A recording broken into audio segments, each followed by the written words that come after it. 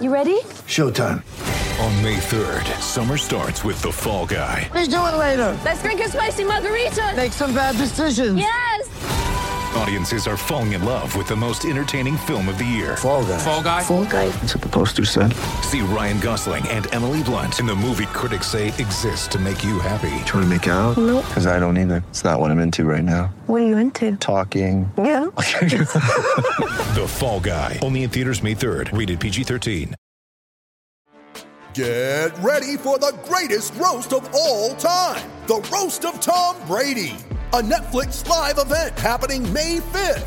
Hosted by Kevin Hart. The 7-time world champion gets his cleats held to the fire by famous friends and frenemies on an unforgettable night where everything is fair game. Tune in on May 5th at 5 p.m. Pacific time for the Roast of Tom Brady. Live only on Netflix.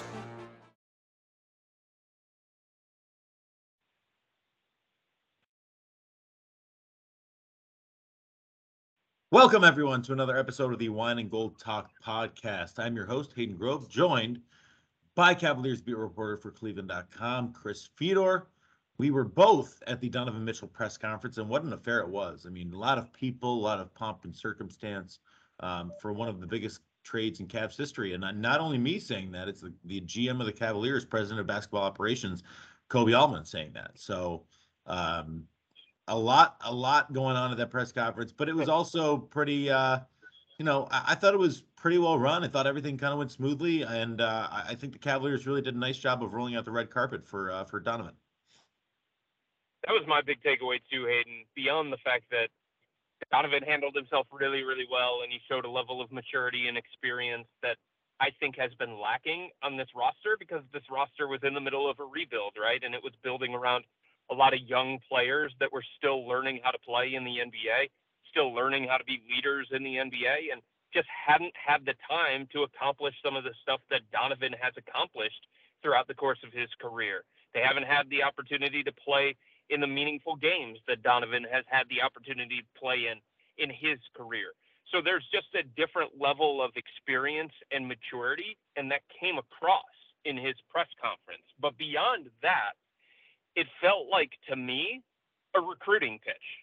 It felt like an organization that understands that they have to do everything that they can do, big and small, to try and make Donovan believe that this is the right place for him, not just in the short term, but long term as well. You know, they brought a bunch of season ticket holders to the hangar at Burke Lakefront Airport to welcome him the same way they did for Evan Mobley. Like, that's a rare thing in the NBA. Donovan even said it. I asked him about it. He said it goes a long way with me to see that reception that I got. Those things are meaningful to me. So I think the Cavs understand the situation that they're in. Like, they do have some level of responsibility to make Donovan happy, to win games consistently, and to show him, hey, this is better than New York, and here's why. This, and this. Ultimately, like, in a few years down the road, his decision's going to be made based on basketball. He said it's about winning. It's not about market size. It's not about that other stuff. But the more you can invest in a player like this and show him a level of love and appreciation that maybe he wasn't feeling elsewhere, the better off you're going to be. And it felt like, to me, a recruiting pitch from the Cleveland Cavaliers to Donovan Mitchell. Well, if it was, I think they definitely succeeded. I think, everything went really well, and I couldn't agree with you more that Donovan came off really, really well in this press conference. I mean, he was, he seemed very genuine. It wasn't like over the top, wasn't trying to fake anything, just seemed very excited to be in this situation. Seemed excited about his teammates, Darius Garland, Karis LeVert, who were there in attendance. It seemed very, very natural, and it seemed like he seems like he has a level of maturity, but also, a fun side to him. And he seems to have a genuine joy for not only playing the game, but for being on this team and to have an opportunity to join this team. So I was really thoroughly impressed pretty much by the whole thing and by Donovan himself. And it just kind of gets you more excited for, what this thing could potentially be when the actual basketball starts. And I want to go after that last thing that you said too, Hayden, about his genuine excitement for being in Cleveland. I think everybody can understand why Donovan was pulled towards New York. There's just a different pull to New York than there is going to be to Cleveland for somebody like Donovan Mitchell, who grew up about 25 miles away from Manhattan, who grew up loving the New York Knicks and the New York Mets, and his dad works in the New York Mets front office, and he has built his roots and his family and his mansion in the Connecticut area, which is close enough to New York, right? So I think there has to be some level of recognition and understanding that for him, going to New York would have been the ultimate. Just like LeBron getting drafted by the Cleveland Cavaliers was the ultimate. Just like LeBron coming back to Cleveland was the ultimate. For Donovan, it was New York. So there's always going to be a natural pull to New York. In saying that, Aiden, I didn't feel like throughout this entire process he was dead set on joining the Knicks and nobody else, and he wouldn't even entertain the possibility of being traded elsewhere, and he wouldn't at least open his mind to a level of happiness elsewhere. You know what I mean? And Right. and I think that's an important key here, because Kobe Altman has said it over and over and over again. Like, we want guys who want to be here. We want guys who can see what we're building here. We want guys who are going to appreciate the teammates that we have in place here. And I think for Donovan to say, like, yeah, of course, New York has a pull for me. Yeah, it would have been great to be with my mom and all that kind of stuff. And yeah, I thought I was going to New York because everybody in the NBA thought this guy was going to the New York Knicks. It felt like the worst kept secret in the NBA that Donovan Mitchell was eventually going to join the New York Knicks. But I think you can tell that he recognizes the situation that the Cavs are in and the situation that he would have been joining if he went to the Knicks. And maybe his excitement isn't over the city of Cleveland, right? Maybe his excitement isn't over the culture built here in Cleveland, but his excitement is about the basketball here in Cleveland.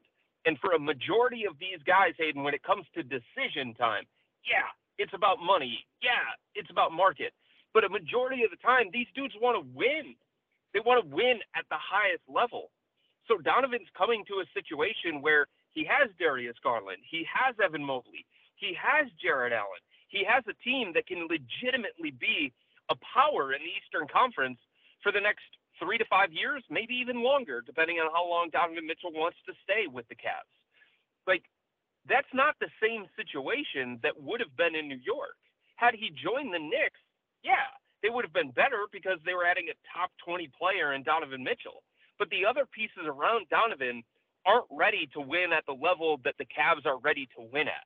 And I think that's something that Donovan recognized from the very, very beginning. And I think that's something that he made abundantly clear in his press conference. And I think that's a really, really important distinction, because the elephant in the room is New York, and it's going to be there for the next year and the year after and the year after until he finally agrees that this is where he wants to stay.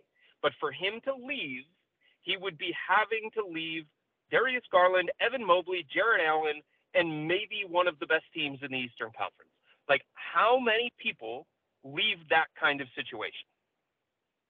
Not many. And I kind of see it differently. I don't think the New York thing lingers. I don't. I think that this team is going to be so good, and I genuinely think this was a perfect fit, and I genuinely think that, like, the only thing that I didn't like about the potential Donovan Mitchell trade for the Cavaliers was, I thought they were going to have to part with one of their big pieces, right? You're going to have to part with Evan Mobley. You're going to have to part with But for what it was, it's perfect.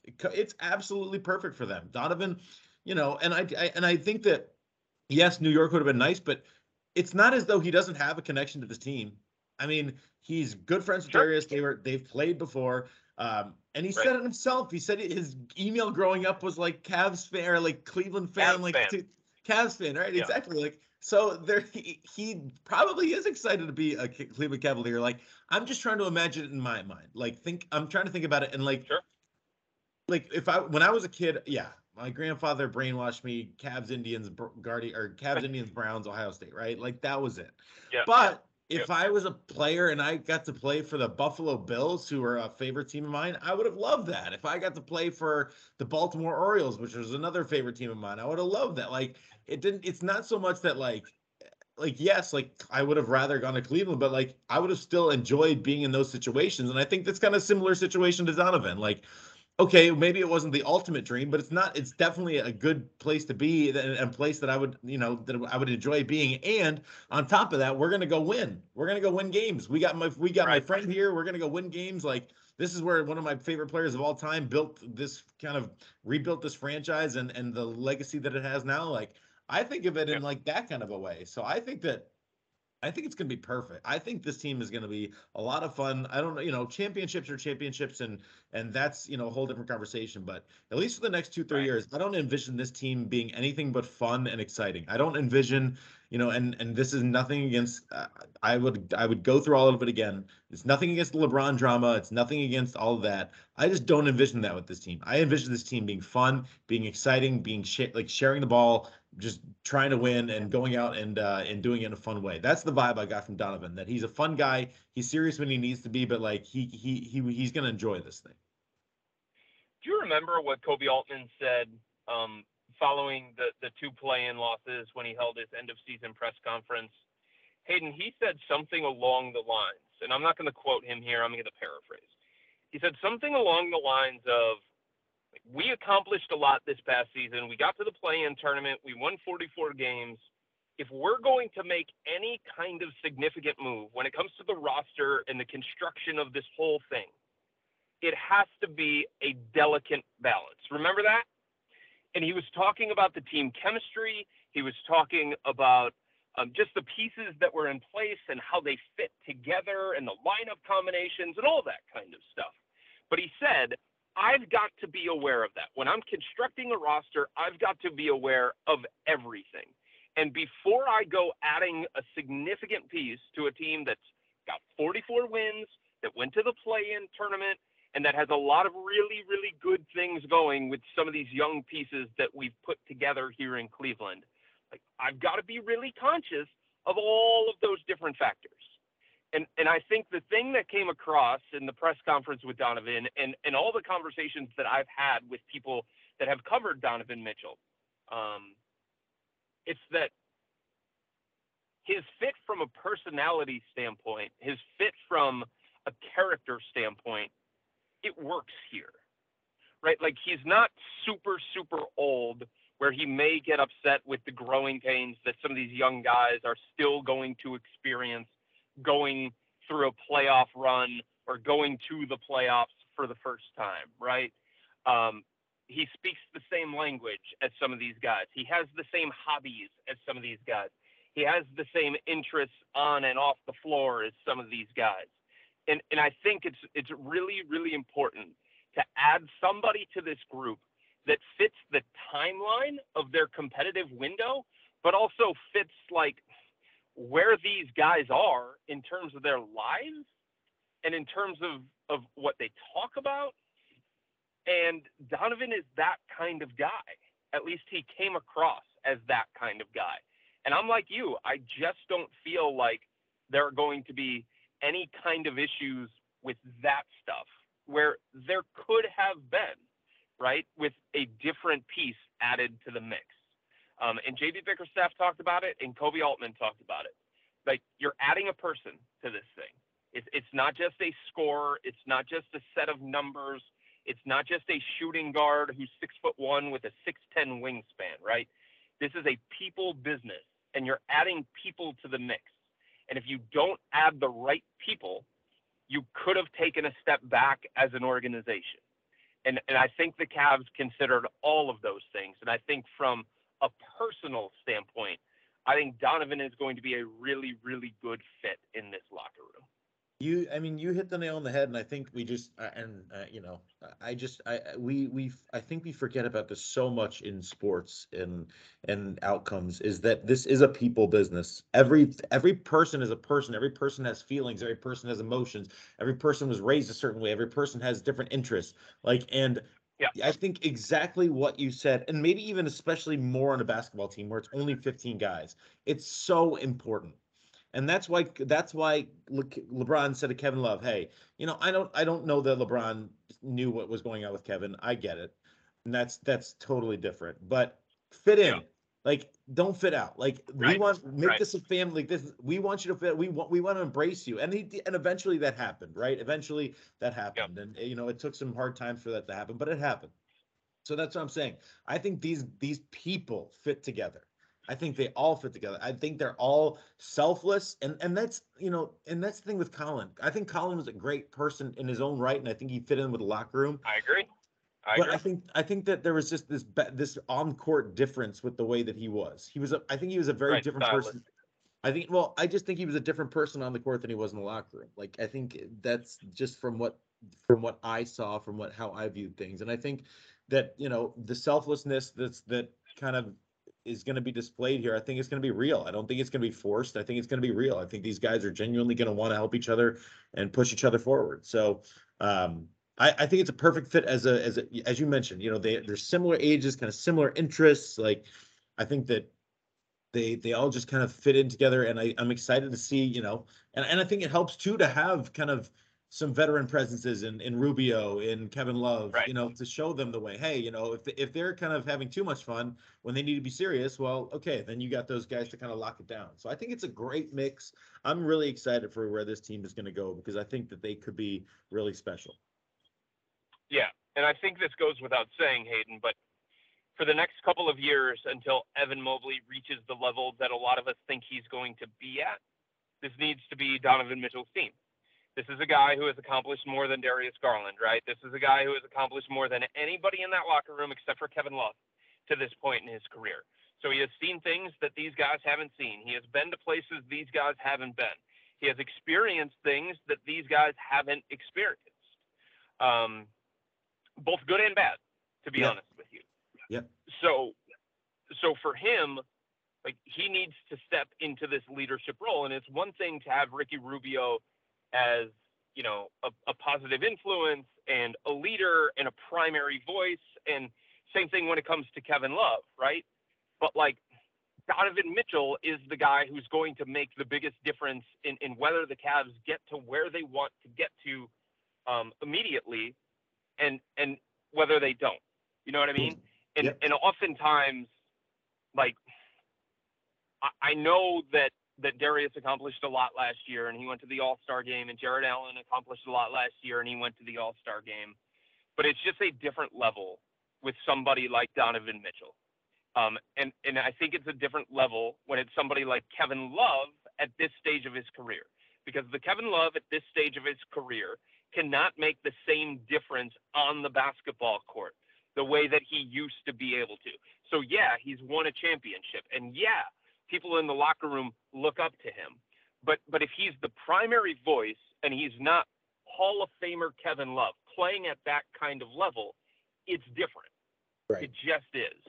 And Right. for Donovan Mitchell, he is three-time All-Star Donovan Mitchell, who had took the Utah Jazz to the playoffs 5 times, and on the floor, he can be the biggest difference maker for the Cavs. So he can back up the things that he says. And I think there's just a different level of cachet that can come with that kind of guy taking the reins of this organization from somebody like Ricky Rubio, Kevin Love, Robin Lopez, whoever else you want to talk about as the quote-unquote veteran leaders that have been there, done that. No, I mean, I think it's I think it's a beautiful mix of all, different kinds of, you got a lot of young guys, but you got some really established vets, Ricky, Kevin, Robin Lopez, and then you got Donovan Mitchell, who's kind of in the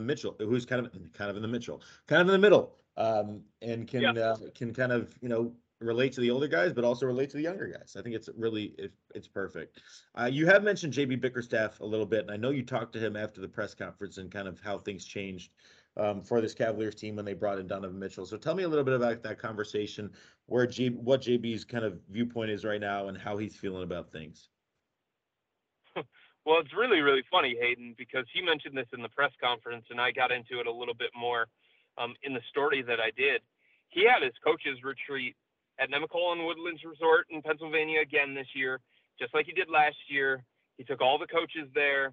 They gathered for 2 days, and they discussed everything. They discussed the starting lineup. They discussed the closing lineup. They discussed different 2-man combinations and 5-man combinations. So, like, that tells me 2 different things. Number one, JB was not expecting significant changes to the roster. You know what I mean? Like, it was already approaching training camp. It was already approaching September. And he said, okay, the moves that we have made this offseason, adding Ricky Rubio, adding Neto, adding Robin Lopez, adding Ochai Agbaji, like, that's what we have. So we're going to go forward with this plan. We're going to discuss it. We're going to try and find the best combinations with that group of personnel. So he wasn't expecting this Donovan Mitchell trade. It was a curveball to JB Bickerstaff. That's the first thing that it tells me. The other thing that it tells me is that, you know, before the Mitchell trade, there were some things that JB had to figure out that I think could have been pretty tricky and maybe even a little bit delicate. And Donovan helps that. Donovan clears some of that up. We talked a lot, Hayden, on this podcast about the logjam that they were looking at the 2-guard spot. Really, the guard spots, the backcourt. And it's like, how is Agbaji going to get enough minutes? How is Okoro going to get enough minutes? What's the plan for LeVert? And we went down the list. And Colin Sexton, if he would have been coming back to the Cavs, how was he going to get enough minutes? How is JB Bickerstaff going to make all these guys happy? And he was staring at a situation very, very similar to the forward spot. And I think it's part of the reason why he went to Nemacolin again. That was where, obviously, the idea for the tall ball lineup came together, and they experimented with it in training camp and in the preseason, and they ended up going with it and making Lauri Markkanen the starting small forward. It was very, very creative, and it was very, very unconventional. So obviously the Cavs were looking at a similar situation with the guard position, and they needed to hash some things out. With Donovan Mitchell, Agbaji goes, Colin Sexton goes, and now everything slides into place, and it feels pretty easy to figure out, like, how are these pieces going to fit? Where are the minutes coming from? And I think it's, in a way, I think it's going to make some of these guys happier because it's going to be more consistency. And that doesn't mean that some of these jobs are up for grabs. It doesn't mean that some of these roles won't change throughout the course of the season. But I think there's going to be more consistency when it comes to minutes, when it comes to rotations, and things like that. Darius Garland's going to start at the 1. Donovan Mitchell's going to start at the 2. JB Bickerstaff needs to figure out the 3. Evan Mobley, the 4. Jared Allen, the 5. And then you've got your backups, which are pretty obvious, with Kevin Love coming off the bench, Neto being the backup point guard, so on and so forth, right? Karis LeVert could be the 6th man, or he could start at 3. Isaac Okoro could start at the 3, or he could come off the bench.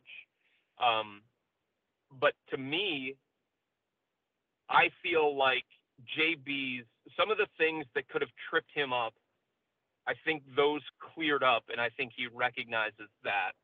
And the other thing that I think he recognizes is that stylistically, the Cavs are going to have to change, so to speak, because they don't have 3 7-footers anymore. They don't have the tall ball lineup to use because they don't have Markkanen, and whoever's playing small forward is not going to be Markkanen. He's not going to have the same skill set. But the belief is that the Cavs can still have the same principles. They can still have the same attention to detail. They can still have the same foundation on the defensive end, because the 2 most important people for the Cavs to be the kind of defensive team that they want to be, even with this set of personnel, as opposed to the previous set of personnel, Evan Mobley and Jared Allen. So if there's anywhere that it's going to work with a tiny unconventional backcourt, and tiny is a relative term, it's an NBA relative term, with Darius Garland and Donovan Mitchell, it's when you have 2 elite defenders protecting those guys. So the Cavs are still going to try and base everything that they do with this organization on the defensive end first. So for that reason, do you think it's a lock that Okoro is going to be the starter at the 3? I mean, because if you're going to rely on Darius and right, and Donovan to be your offense, then then you're just going to go, full on defensive. And you're going to get offense from Mobley. You're going to get offense from Jared Allen, and maybe even a little bit from Okoro. But that's kind of the way they're going to look about it. Is you got your two engines running the backcourt, and then you got the you got the big three up playing defense in the front court. I think so. If I had to put money in Vegas on the front runner for the small forward spot, the starting small forward spot, it's Okoro for a lot of those reasons that you mentioned. I also think Darius Garland, yes, he can play off the ball, and the Cavs are excited about his potential off the ball and how Donovan can make him better and how Darius can make Donovan better. But Darius is a guy who's going to occupy possessions. Darius is a guy where you want the ball in his hands, and you want him making decisions, and you want him running the offense because the offense functions in a great way when he runs it. The same thing goes for Donovan Mitchell and his playing style. He's elite when it comes to pick and roll offense. Him and Jared Allen are going to be great in a pick and roll together. Donovan and Rudy were great in a pick and roll together. So you want the ball in his hands too. So if you throw LeVert in the mix, you're going to have to call stuff for LeVert too. You're going to have to give him opportunities to shot create and play make. And I just think JB has talked all along, whether it was going into this training camp or last year, it's about the best five guys together at the same time. It's about the best combination. It's maybe not all five of your best players in there at the same time, but it's the fit of those five guys. And to me, I'm not the head coach here. I'm not an assistant coach in the NBA. But to me, Caris LeVert next to Donovan Mitchell and Darius Garland is a very, very wonky fit. Isaac Okoro next to Darius Garland and Donovan Mitchell makes a lot of sense because you don't have to call plays for Isaac. You don't have to give him touches. You don't have to make sure that he's happy with the number of shots that he's getting and the number of opportunities that he's getting. And you don't have to worry as much about Darius and Donovan on the defensive end because Isaac Okoro, as a defender, can take some of those tougher assignments against, Trae Young, Jimmy Butler, Jaylen Brown, Jason Tatum, those kinds of guys. Now you can put Isaac on them and not have to give that assignment to either Darius or Donovan Mitchell, and that it can better allow Darius and Donovan to be more involved on the offensive end. So from a fit standpoint, I think Okoro is the kind of guy that makes sense. And then in that case, Hayden, and he doesn't shoot it as well, but in that case, if you're thinking about a stylistic fit, Isaac Okoro would be to the Cavs what Royce O'Neal was to the Utah Jazz. Just play defense and do the little things that contribute to winning. Makes sense. And then if you need now, go ahead. Yeah. I have to add something here. If Isaac continues to be an offensive liability, even surrounded by Darius and Donovan Mitchell, if he continues to be an offensive liability and he passes up open three-pointers, or he doesn't knock down the open three-pointers that he gets, or if he just doesn't look like he fits in well offensively because he's just standing in the corner and he's not cutting and whatever the case may be, if he doesn't make the steps on offense that he needs to make, then I think the Cavs would have to explore another option because no matter how good Darius and Donovan are offensively, and I think Mobley is going to grow offensively, and I think Jared Allen is underrated offensively as well. It's very, very difficult in the NBA to play 4-on-5 on the offensive end, no matter what team you're playing against, no matter what month it is. So if he remains an offensive liability, there's no amount of defense and other little things that he can bring to the table that would make JB Bickerstaff, or me for that matter, justify putting him in that starting lineup when I think Caris LeVert or Cedi Osman or somebody else could show maybe possibly they could fit as well in a way that I don't think they can, or at least in a way that I don't think they fit as well as Isaac from the rip. Right. It makes sense. With threats to our nation waiting around every corner, adaptability is more important than ever. When conditions change without notice, quick strategic thinking is crucial. And with obstacles consistently impending, determination is essential in overcoming them. It's this willingness, decisiveness, and resilience that sets Marines apart. With our fighting spirit, we don't just fight battles, we win them. Marines are the constant our nation counts on to fight the unknown. And through adaptable problem solving, we do just that. Learn more at marines.com. I think when you look at the depth of this team too, I mean, you got to look beyond kind of Darius and Donovan and Karras and Isaac. I mean, we got to look at Neto. We got to look at, Kevin Love. I mean, where does Kevin Love especially, last year Kevin Love had one of the better years of his career in a different kind of way, was the sixth man of the year and really just bought in, played incredibly well, like given everything. And this year, are they expecting him to be that kind of sixth man of the year again? Or are they going to kind of, let him pick and choose his spots and pick and choose where they play him and kind of let Karras come in and be kind of the bench scorer? Or do those guys come in together and kind of work things out? What do they envision for Kevin Love and kind of the rest of the bench for this Cavaliers team? Yeah, I mean, I think I think the Cavs saw, since the finals years, the Cavs saw the best version of Kevin Love. Yeah. And I think they're going to stick with that. I think Kevin accepts the role that he's going to be in. I think Kevin understands that it's probably best to maximize his longevity and his effectiveness. He can't be a 30 to 35 minute a night player at this stage of his career. He can't. He's going to wear down physically and mentally. He can't be a guy, Hayden, that is one of the highest usage players on the roster, not at this stage of his career. He can't be a guy who's going to take, 15 to 18 shots a night. That's just not who he is at this stage of his career. So I think JB has found the ideal role for Kevin at this point. And I think it's best for the Cavs, and I think it's best for Kevin Love, and I expect him to stay in that role. I think Neto running the second unit is going to help Kevin because Neto is a pro. He understands how to run an offense. He understands how to get guys involved. He's not Ricky Rubio. He's not going to play to that level, but he is a pro who knows how to run an offense, and that's very, very important because if you think about the second half of last year, Kevin kind of was up and down. Jetty Osman was up and down as well.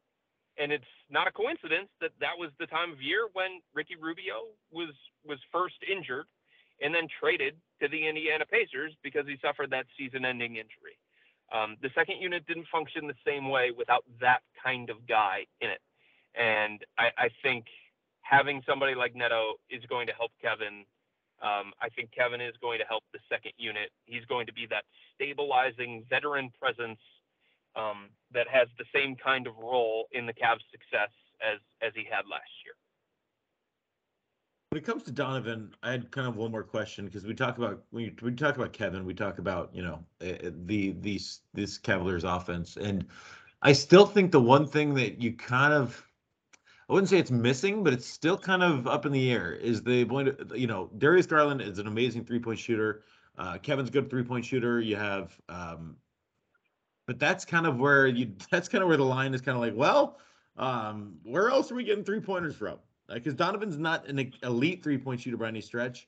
I don't think Caris LeVert's an elite 3-point shooter by any stretch. So is that an issue at all? The lack of the NBA is turning into a 3-point league, and the Cavaliers aren't going to really play that way much, I would assume, given the track record of their guys. So what does the 3-point line mean to this Cavaliers team? So I was talking to somebody about that the other day, and they said my view, somebody inside the NBA that watches this stuff on a daily basis. They said my view of Donovan Mitchell was a little bit off because I focused too much on his 3-point percentage. And I think that's fair to a point. In his career, I would look at it and say that's a 36% 3-point shooter. Yeah. But the thing that they said to me was, hey, this is a guy who takes 8 per night for his entire career. So, obviously he's not Klay Thompson and he's not Steph Curry, and he's not, a prolific above 40% 3-point shooter with that kind of reputation. But for somebody who takes that many per game to shoot at that percentage, it can't be overlooked, and it can't be understated about the volume and the willingness to take those shots and what that does to a defense. You know what I mean? Like, Yeah. There is a level of threat to Donovan Mitchell as a 3-point shooter. This is what I was told and why I was corrected. There is a level of threat to Donovan Mitchell as a 3-point shooter that hasn't been there for the Cavs. And I think this is where I was corrected. For me to only look at the 3-point percentage, 36% throughout his career, and say he's not a great 3-point shooter, or the Cavs aren't going to have enough 3-point shooting, or however you want to phrase it, I was probably off on that. And I think there's going to be enough willingness to shoot the three, and there's going to be enough volume when it comes to threes, and I think there's going to be enough quality when it comes to the threes with Donovan and Darius together. It's a different level than, I would say, Darius and Colin, Darius and Isaac, Darius and Karis. So I'm excited to see the potential of those two guys together and what that means for the Cavs in terms of 3-point makes, 3-point attempts, and 3-point percentage, because you hit on it, Hayden. Last year for the Cavs, in terms of all of those categories, they were either middle of the pack in the NBA or they were bottom third in the NBA. And that played a large role in them offensively not being good enough on a nightly basis. Right. No, you're right. So I mean, that's very interesting to hear, because you're right. I mean, if it's more of a volume thing where he's, making 3 of 8, I think you can live with that. I think 3 of 8 is, right. You can live with that. If he's getting good looks, because some nights he'll hit 5 of 8, Yeah. I think throughout his career, the lowest number of total threes that he has made in a single season for Donovan Mitchell is 173. Wow. So he hovers right around 200 made threes per year. From that standpoint, I don't think there's anybody else that's going to approach that on this roster, as opposed to Darius Garland. Like, Kevin Love won't even approach that, not in this role that he's in. Right. So I think that number is really, really important. And I think it adds a very, very interesting and exciting dynamic to this team's offense. So a week from today, we will be at the Cleveland Clinic courts in Independence for the 2022-2023 Cavaliers Media Day. And, this offseason it was pretty quiet there for a while, but then all of a sudden ramped up. So what are you looking forward to? You said you want to talk a little bit about things going into training camp. What are you looking forward to about that day? What are the conversations that you're looking to have? What questions are you going to ask? I mean, what about the 26th is going to be kind of on your radar? I think one of the things is obviously expectations. The expectations have been raised in just how this team handles it, right? Because for the last couple of years, they've been flying under the radar. This past year, they were the plucky underdog that was really, really feisty and really competitive and gave teams a different kind of challenge than what they were expecting going into the game, in part because nobody expected anything from the Cavs. They were coming off another bad season. And now, just like towards the end of the season, now they're on the radar. Now they're going to be getting the opponent's best shot. Like, teams aren't going to be overlooking the Cavs on a random November or December night the way that they have in the past. How do they handle that? Because there's a different level of compete that is required. There is a different level of mentality that is going to be required.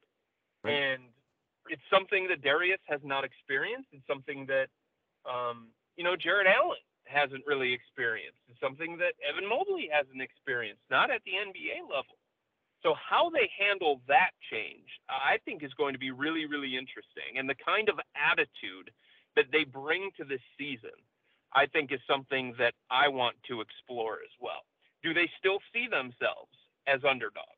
Or do they see themselves as a legitimate threat in the Eastern Conference, a team that deserves to be taken more seriously? And do they play with that same edge and that same bleep you mentality and that same chip on their shoulder? So that's something that I'm going to pay attention to, because going from bad to good, Hayden, that is, easier than going from good to great in the NBA, finding that next level. And I think Donovan's going to help that a lot just from a pure talent standpoint, but there has to be a mentality attached to that as well. Right. If you remember when LeBron came back and they put together the big three, it's something that, he had to teach Kevin Love, and he had to teach Kyrie Irving, and he had to teach Dion Waiters before Dion was traded because they just hadn't experienced that. So that's one thing. The other thing, and I think it looms over this entire training camp of the preseason, is what does J.B. Bickerstaff do at the starting small forward spot? On one hand, I think it's overrated to say starter versus backup, but when it's about finding the best combinations and finding the best five-man lineup and finding the best closing lineup and stuff like that, it does matter. It does matter. And I think JB needs to find the best possible fit, not the best player, not the most talented player, but the best fit in the five-man lineup. The fifth guy, the starting small forward, is something that I'm going to pay really close attention to. Right. It makes sense. It all makes sense. Well, I'm looking forward to Monday. Looking forward to a week from today. Yeah, I am too. Because other than that, you feel like the talent level of Darius and Donovan are going to allow them to play together well. You feel like Darius's ability to be so effective off the ball is going to allow those guys to play together well. And some of the defensive questions that some people may have about the fit between those two guys, I think those are masked to some level by the fact that you have two elite rim protectors behind them, and Evan Mobley and Jared Allen. So what's the plan for the defense with Darius and Donovan together in the backcourt? Well, it's the same thing that it was going to be if it was going to be Darius and Colin in the backcourt. Surround them with the best possible defenders to make it not be as much of a problem. And the Cavs have the personnel to make it not be as much of a problem. Right. It's like, get through our first line of defense. We got a big wall back there. So we're okay with it. Exactly. Yeah. They're called rim protectors for a reason. They protect you on the defensive end. That's correct. And they got two of the best in the business in those two big guys. So looking forward to it. I think one other thing that I'm going to monitor throughout the course of the season too, Hayden, is JB Bickerstaff and this coaching staff in general. A big reason why they were assembled was, to put the pieces in place, to lay down the culture, to find the core principles, the thing that is going to matter for a rebuilding team, to develop these young guys into quality NBA players. And JB has shown to be very, very good at that. He was good at that in Houston. He was good at that in Memphis. And he has shown to be good at that here in Cleveland. But this is a little bit different now. This all goes back to the expectations, right? This isn't so much about player development. The leash isn't as long for people in the organization. When expectations come, pressure comes as well. So I'm really, really interested to see JB Bickerstaff make that next step as an in-game coach when it comes to timeouts, when it comes to ATOs, when it comes to offensive creativity, when it comes to defensive creativity, when it comes to decisions in crunch time and stuff like that, right? Like those things are more magnified than ever when you're talking about a team with these kinds of expectations, a team that is supposed to be a threat, at the very least, a threat in the Eastern Conference. Right. Makes sense. All right. Anything else you want to discuss before we get out of here? No, I don't think so. I think we about covered it. Yeah, it was definitely, again, it was a great press conference. I thought the Cavaliers did a really nice job. I'm excited. I'm excited about Monday. I'm excited about the season. I think Donovan just takes it to a whole nother level, and I'm excited about the person he is too. I'm excited about what he brings as a human being, what he brings to the basketball team, and should be a lot of fun to watch over the next couple of years. And let's focus on day by day. I guess at this time, just focus on training camp. But it's kind of hard to stop yourself from looking into the future, isn't it?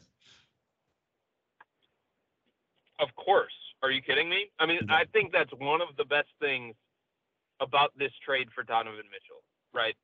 Because, like, the Cavs could have been in a situation, and they probably wouldn't have done this, but hypothetically, they could have been in a situation where they acquired a guy for only this year, for only a year and a half, right? And the clock ticks faster, and it ticks in a different kind of way when you acquire that kind of guy.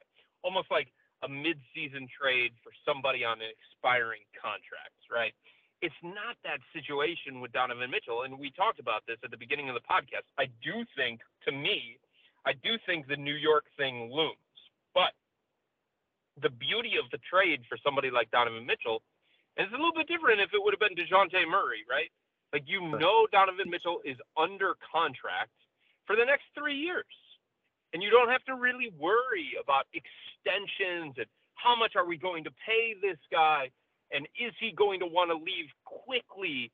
There's enough, to use a Kobe Altman term, there's enough of a runway here still attached to this group and the upside that this group has. So it's not just like this year championship or bust, and there's a ticking clock because somebody's hitting free agency a year from now or a year and a half from now. There's time for Darius and Donovan and Jarrett and Evan to all grow together. There's time for the Cavs to grow together. There's still like an organic nature to what they've built here because of the contract situation of all their most important players, including the guy that they acquired who has at least 3 years on a contract. Hayden, you know this. In the NBA, that is a lifetime. That is an eternity. 3 years of control for this kind of player. You're going to have the prime years of Donovan Mitchell playing next to these young guys for the foreseeable future. So that, to me, is a very, very exciting aspect of this trade.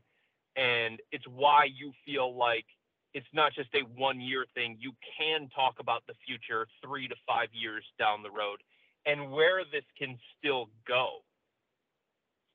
I mean, realistically, I think this is the first kind of post-LeBron era of Cavaliers basketball where you have real expectations, you have real hope, you have real kind of excitement for what this team can do. And I think it's like I said, it's exciting. It's exciting to have kind of a new era. I mean, it's the Donovan Mitchell era. It's you have a new star. I mean, I know LeBron's been gone for what, 4 years now? It seems like, 4 years. And in those 4 years, there's been some, it was a rebuilding process. It was a growing process. And and they figured out a way to do it, but now they're entering a new era of competition. They're competing now. They're competing for, championships. So this is the Mitchell era. It's a new era without LeBron James. And as much as LeBron is Cleveland basketball at this point, it's kind of exciting to have another opportunity to kind of start something new and start something fresh and see where it goes. And this group made mistakes. There were slip-ups along the way in this rebuild, and we don't have to go through all of them, but they're glaringly obvious. In saying that, for them to have those slip-ups and the success, all of that piled together, and to be at this point where we're legitimately talking about, I'm not talking about the Cavs winning a championship, right? But I'm talking about them legitimately competing for a top 5-6 spot in the Eastern Conference and then seeing what happens. And in today's NBA, in this Eastern Conference, with how loaded it is, that is a big, big step for an organization. And for them to do it in just 4 years since LeBron left, that's not all that normal in today's NBA. No, Ask the Phoenix Suns. It took them a long, long time to get to this point where they're at, right? And they made mistakes too, and they made good moves. Ask the Sacramento Kings, right? Ask the Orlando Magic. Not every rebuild is going to, quote unquote, work. Not every rebuild is going to position you where the Cavs are currently positioned. And it's not what's going to happen in 4 years after losing the NBA's most dominant force. Like, that's the other thing about this. This wasn't just, some top 15 player that left the organization 4 years ago. This was the guy, the NBA's most dominant force, arguably the best player of all time. And for them to be in this position right now, 4 years since that happened, like, give credit to everybody inside the organization that helped them get to this point. Because I, for one, personally, thought it was going to take longer than this. And they fast-tracked this thing in a way that doesn't always happen in the NBA. And not only did they fast-track it, but, like, it's not just go out in free agency and sign these aging veterans and just have, like, that flash-in-the-pan type year. They fast-tracked it in what seems to be a sustainable way. Right. You're right. They deserve a very, very, very big, round of applause for what they've done, because I think it's been remarkable to see what they've done. So, anything else? Last time, forever hold your peace. I know we love that. I know we love that term here on the podcast. Oh my God, I'm good now. I'm good. Okay. Media day coming up. Preseason right around the corner. Can't believe it's already here. Unbelievable. Well, you got to get out of here so you can enjoy the rest of your time with the family, because I know that, soon enough it'll be basketball again. So enjoy the week. We will see you on Monday. We'll probably talk on Monday. I mean, we'll probably do a podcast, sometime around then, right? Yep. So I appreciate you guys joining us. Thanks for listening. And definitely, I always say it every week, but every week it remains true. Go sign up for Chris's Subtext. This is the best time to do it. And I say that every week. It's the best time to do it. Well, this is the best time to do it. You got preseason, you got basketball training camp starting. You got this Cavaliers season beginning. You got media day on Monday. You got Donovan Mitchell in town. What better time to sign up for Chris's Subtext? $3.99 a month, 14-day free trial. All you have to do is go to cleveland.com/Cavs, click the blue banner at the top of the page, and go check out Chris's Subtext. All kinds of insight, news, analysis sent straight to your phone before Twitter or anywhere else. Again, Chris's Subtext, cleveland.com/Cavs, blue banner at the top of the page. Enter your phone number, and you should be good to go. 2-week free trial, $3.99 a month after that. Chris, thanks so much for joining us. Appreciate you, and we'll talk to you soon. Sounds good, buddy. All right, thanks, man. Take care.